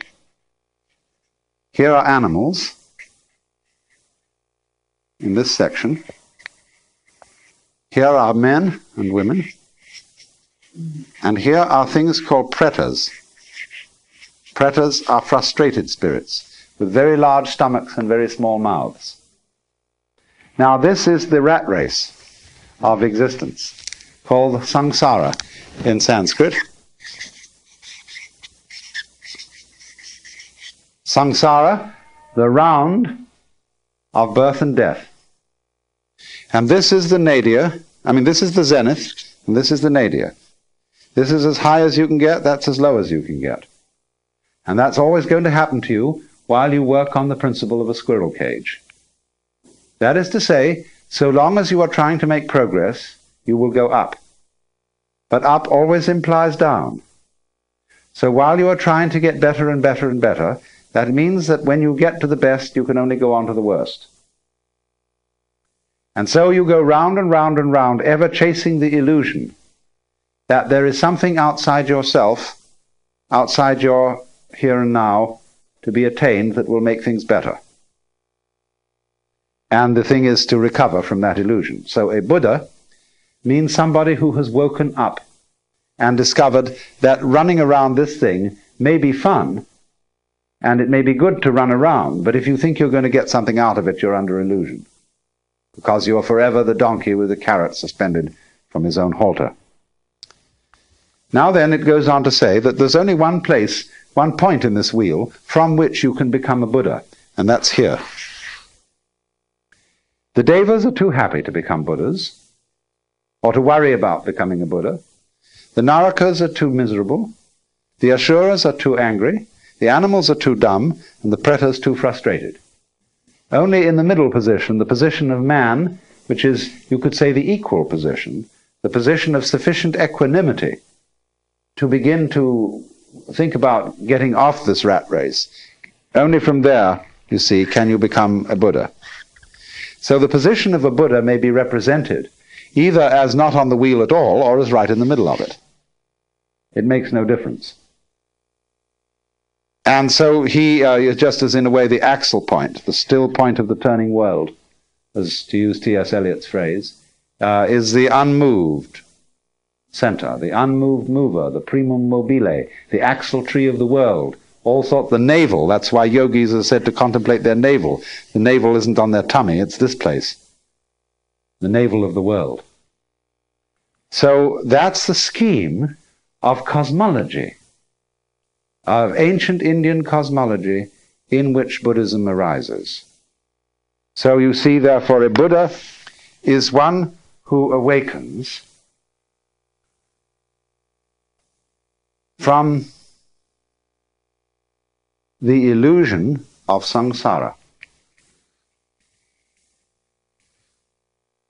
That is, from the thought that there is something to get out of life, that tomorrow will bring it to you, that in the course of time it'll be all right.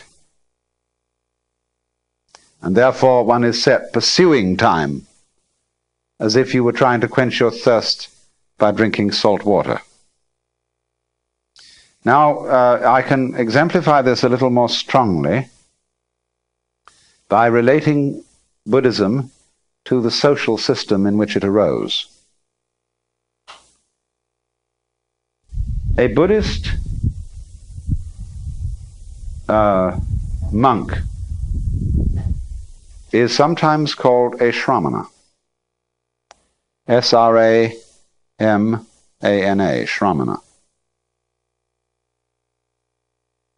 This is closely allied to the word shaman. And a shaman is the holy man in a culture that is still hunting. It isn't settled, it isn't agrarian. There is a very strong and important difference between a shaman and a priest. A priest receives his ordination from his superiors. He receives something from a tradition which is handed down. A shaman doesn't. He receives his enlightenment by going off into the forest by himself, to be completely alone. A shaman is a man, in other words, who has undergone solitariness. He's gone away into the forest to find out who he really is, because it's very difficult to find that out while you're with other people. And the reason is that other people are busy all the time telling you who you are, in many, many ways, by the laws they impose on you, by the behavior ruts they set on you, by the things they tell you, by the fact that they always call you by your name, and by the fact that when you live among people you have to be in a state of ceaseless chatter. But if you want to find out who you are before your father and mother conceived you, who you really are, you almost have to go off by yourself. And go into the forest and stop talking, even stop thinking words, and be absolutely alone. And listen to the great silences. And then, if you're lucky, you recover from the illusion that you're just little me, the so-and-so, and you attain the state of nirvana, which means the blown-out state, the relieved state, the sigh of relief. Nirvana may be translated into English as, phew, I've at last discovered that I don't have to survive. I can survive, of course, but I don't really have to. Because you discover, you see, that what you really are doesn't have to survive, because it's what there is. The real you is it, or that. Tat tvam asi, that art thou, as the Hindus say. So then, in the normal life of India, which is not a hunting culture, but a settled culture, there are priests, but there is something beyond the priest. That is to say, when a man or woman has fulfilled his or her life in the world of society, it's the normal thing to do for a person to quit their status in society and become what's called a forest dweller. That is almost, you see, to go back to the hunting culture. They divide people into two classes: grihasta, which means householder, and vanaprastha, which means forest dweller.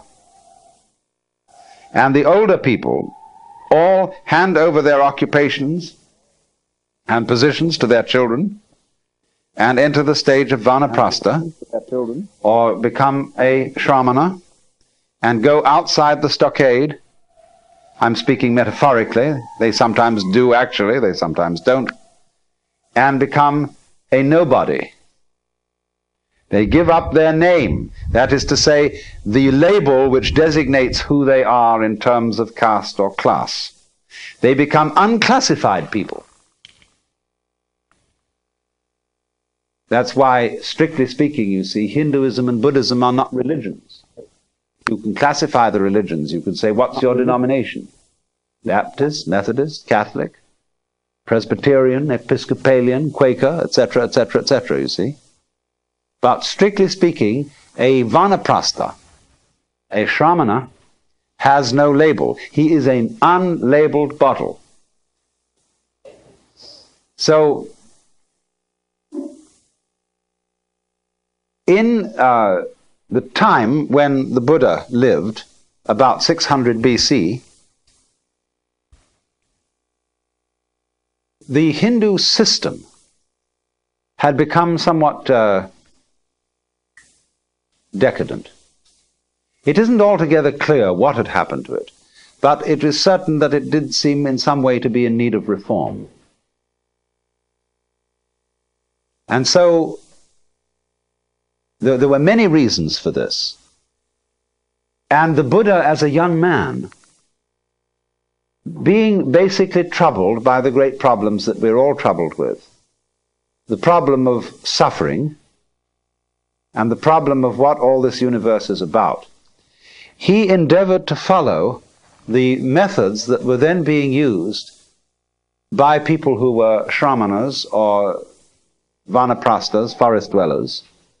And at that time, it's very apparent that the main method that these people were using was an ascetic discipline.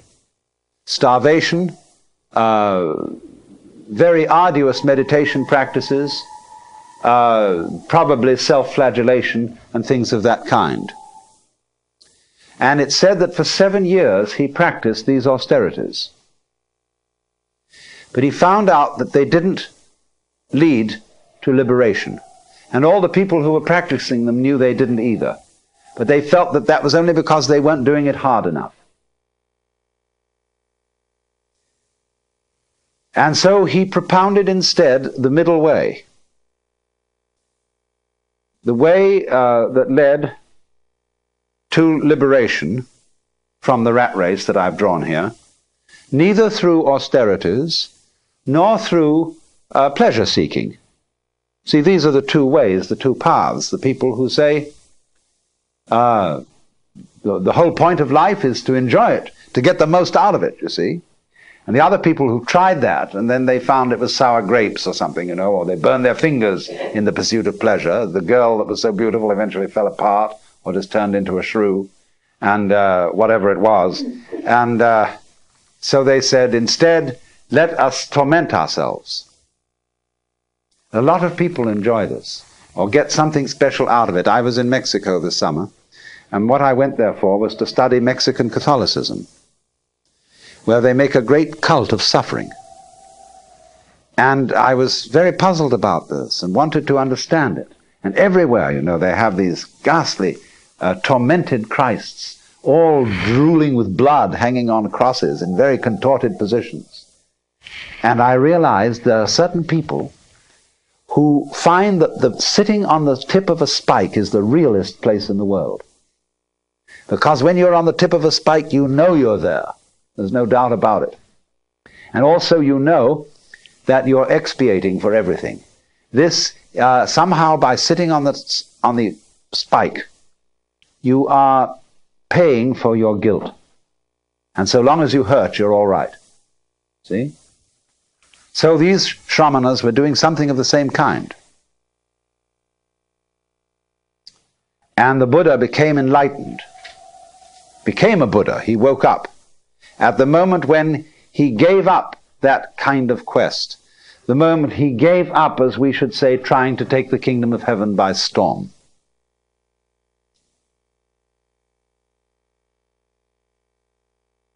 Now, what does this mean?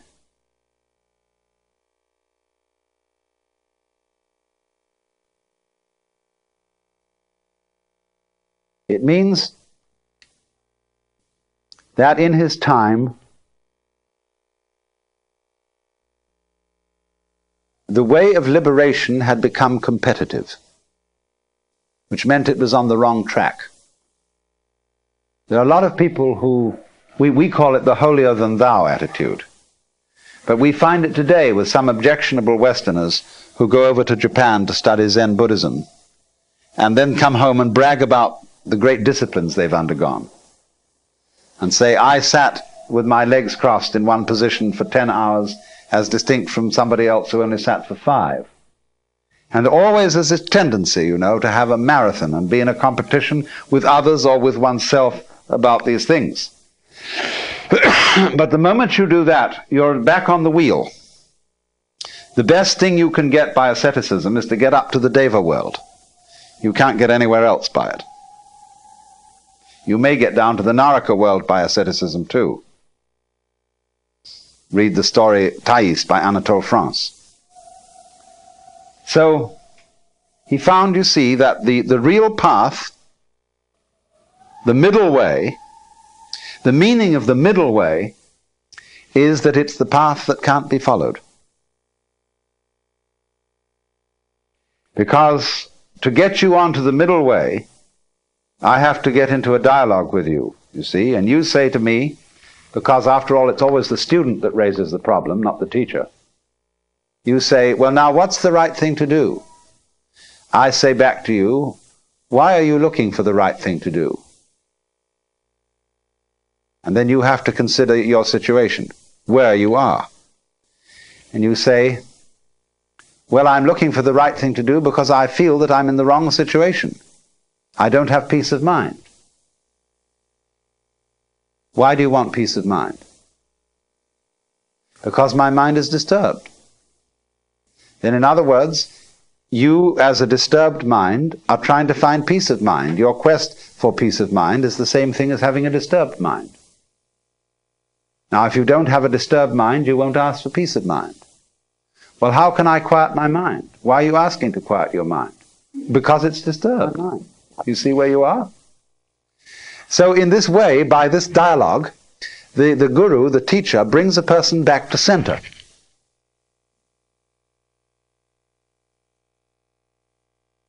So then this is the point. All Buddhist teaching is a dialogue. Really and truly, the man who goes out and leaves society and becomes a monk is a little bit too much. Buddhism involves this act as a preliminary gesture. But what it comes to, in the end, is the position of what's called a bodhisattva. A bodhisattva means somebody who went out of society, or we should say gave up the world in some way, took on the robe, took on the discipline. He found what he was looking for, but his finding it was absolutely simultaneous with his coming back into society.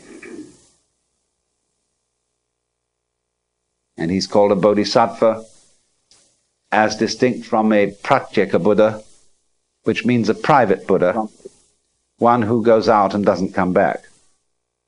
And the bodhisattva is considered as having a superior attainment, superior insight.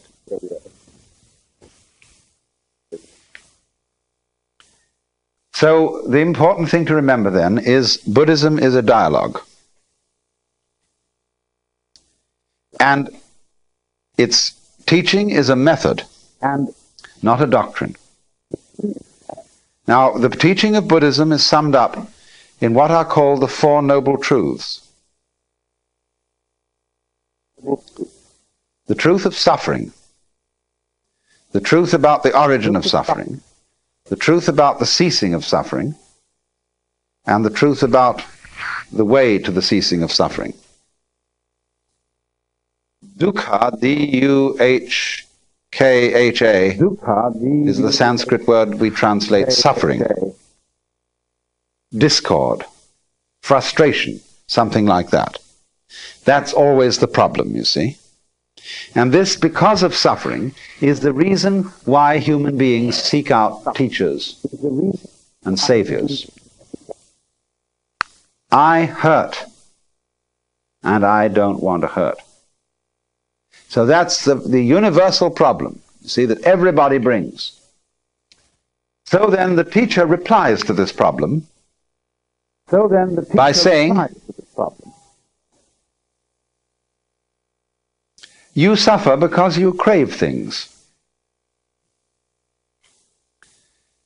Trishna, T-R-I-S-H-N-A, from which we get our word thirst.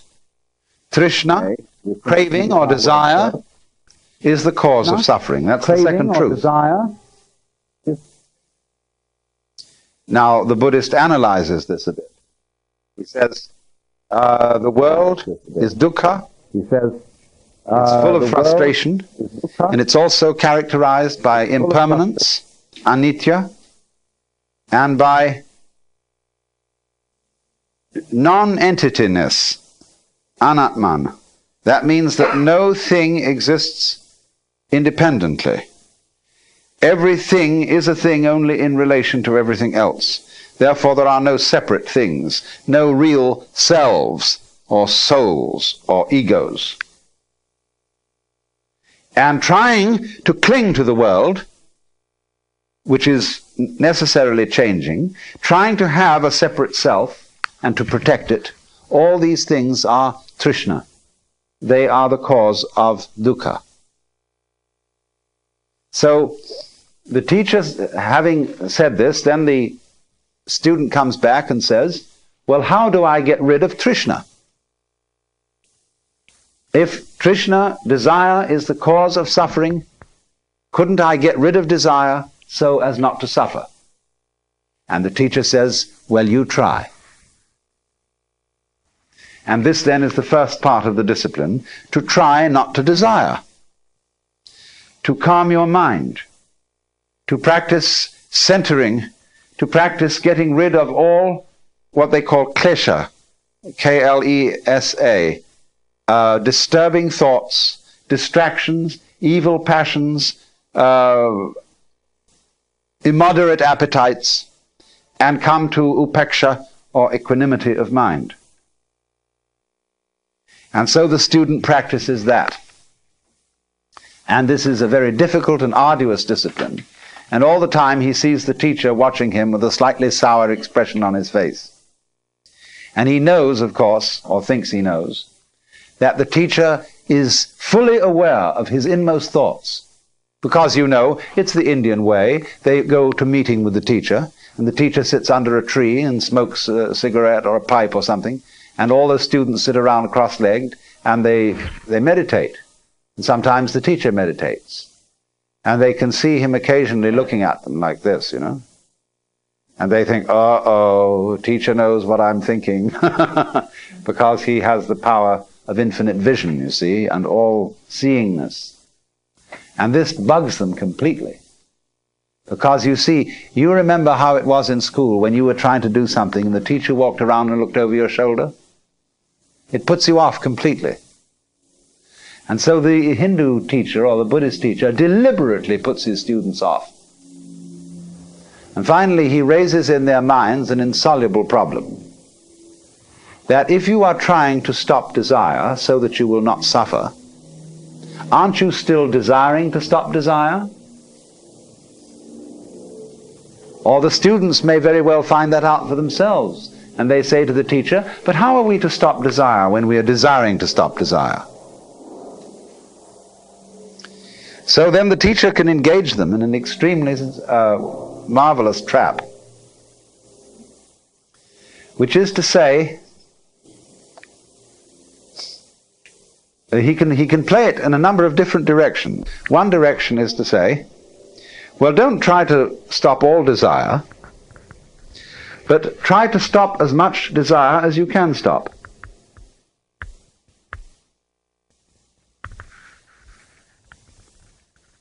You see where this is going to go.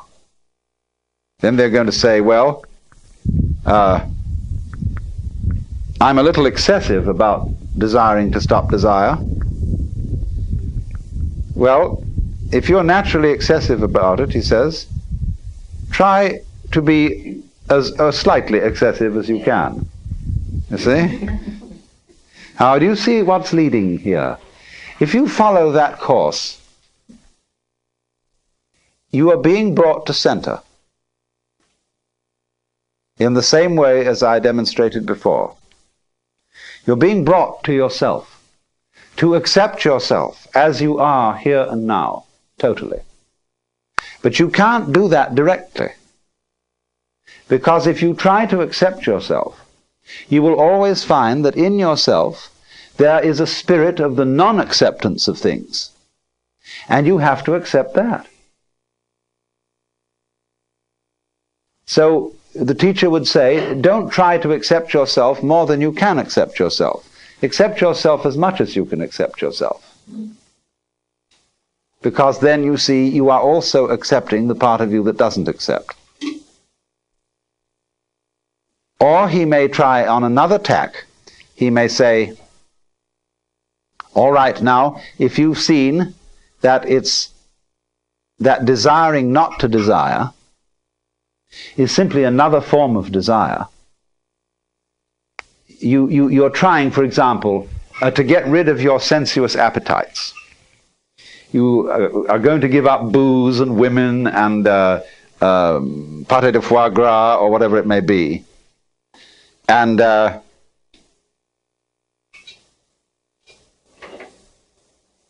you then think, well, now, yes, this I must do. And eventually you find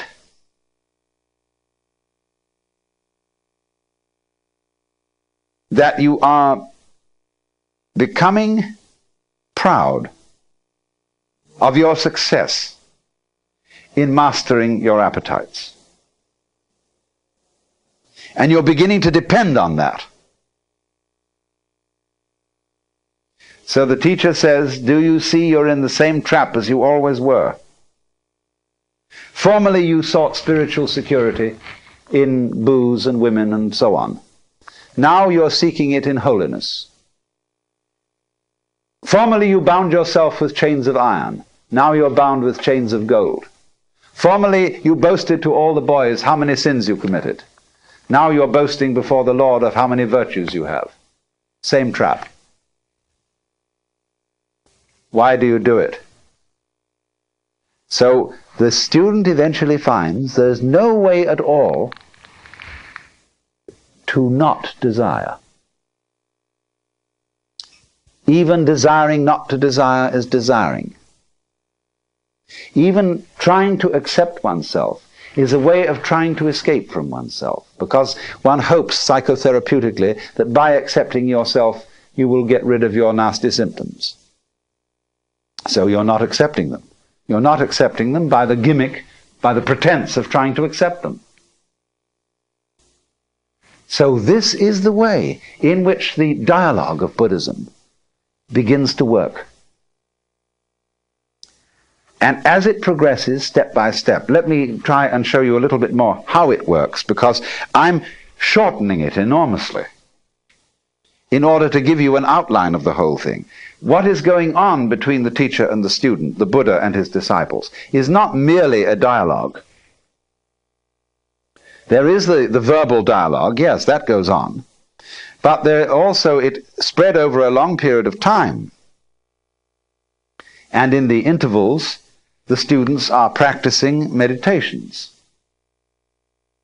They are making efforts to control their minds and emotions and practicing those things which are the Buddhist equivalents of yoga. So that in parallel to the intellectual discussion, there is going on a total devotion of one's whole being to a quest, morning, noon, and night. And so you see this works up a very considerable psychic alertness. It makes the student put a very considerable psychic investment in the task. And as he goes on, you see, he becomes more and more frustrated. Because as the trap closes, and he finds that it's impossible to do the right thing because the right thing is always done for the wrong reason. When the wrong man uses the right means work in the wrong way. You see? There is something you could do to attain liberation, or as the Christian would say, union with God, if you could do it. But the Christian would say, by reason of original sin, you can't. Because through original sin, everybody is basically selfish. And you can't be unselfish for a selfish reason. But you have only selfish reasons. So, to him that hath shall be given. But of course he doesn't need it. From him that hath not shall be taken away even that which he hath. Poor fellow, what is he to do? So you see, in this way,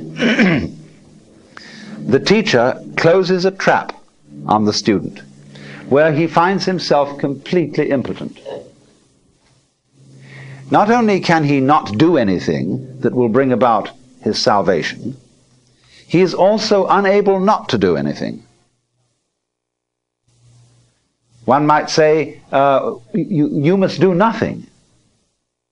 You must be completely passive. But you can't do that, because the moment you try to be passive, you're doing something.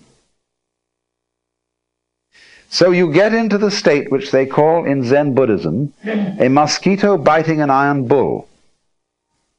Or as we would say in our Western idiom, the state when the irresistible force meets the immovable object. Where something must be done, but simply cannot be done. And in this state of maximum frustration, there is an opportunity to understand the situation. To understand that the meaning of the state, I cannot do, I cannot not do. The meaning of this state is that the separate I which you thought yourself to be is an illusion. That's why it cannot do and why it cannot not do. You see, what is our I, our ego? Sometime in the development of man, maybe 3,000, 4,000, 5,000 years ago, we developed self-consciousness in a peculiar way. We began to realize that by directed thought, we could control our environment. And then it was, you see, that we had a sense of responsibility. Let's just assume, for the sake of argument, that there was a time when nobody deliberated. They did exactly what they felt like. When you were hungry, you ate. When you were thirsty, you drank. When you were angry, you hit something. When you were happy, you danced. But you never stopped to think what was the right thing to do. You just trusted your intuition, your instincts, your unconscious, or whatever it might be called. Well, that was great, because nobody worried. Nobody had any problems when it was like that. See, a baby is in the same situation today. Now, maybe you were unsuccessful. Maybe the thing you did spontaneously was absolutely the wrong thing, and the tiger ate you up. Well, that was all right, because it really doesn't matter if the tiger eats you up, so long as you weren't spending your previous time worrying about it. See, everybody dies. And if you die clunk like that, that's that. You don't spend all your life before you die worrying about death. You don't spend all your time before you get sick worrying about getting sick. And when you see you move on that level of unpremeditated, spontaneous behavior, that's the golden age.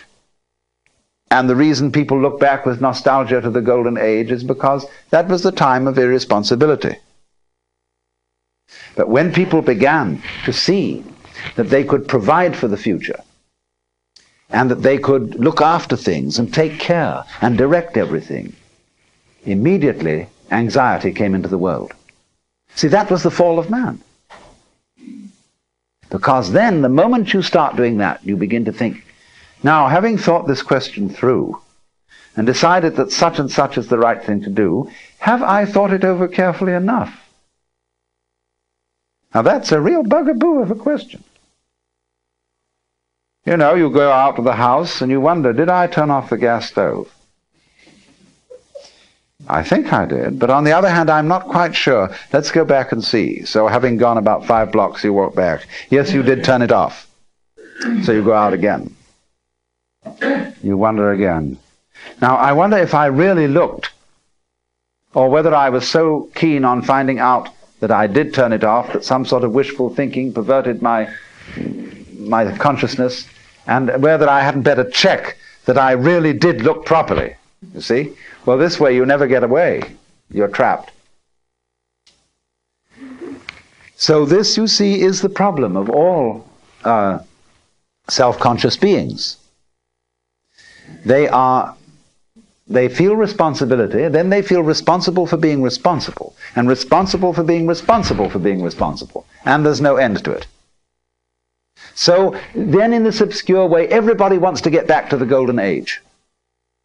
But they say, if I just acted as I felt and was completely spontaneous, goodness only knows what would happen. Jesus, you see, said to do that. He did, and everybody reads it in the King James Bible where it means nothing. Take no thought for the morrow. What ye shall eat, what ye shall drink, and wherewithal ye shall be clothed. Consider the lilies of the field, how they grow. They toil not, neither do they spin. But I say unto you that Solomon in all his glory was not arrayed like one of these. Now if God so clothe the grass of the field, which today is and tomorrow is cast into the oven, shall he not much more clothe you, O ye of little faith? Oh, I mean, it sounds lovely read in church. But what it says, everybody says, no, that's the Sermon on the Mount, and that's not practical. Nobody can do that. That may be for a few saints, but after all, in our practical life as practicing Christians in the modern world, we can't do that kind of thing. Well, isn't that funny? Why can't you do it? I mean, that's the real reason for saying it in the first place. Jesus said many very strange things.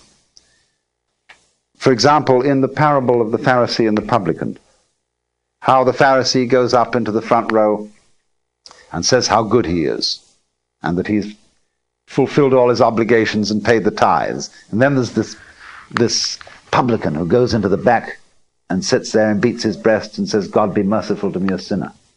And Jesus says, now that man was the right man. He was justified. But the moment he's told that story, everybody creeps into the back row and says, God be merciful to me, a sinner. And they're all in the front row again.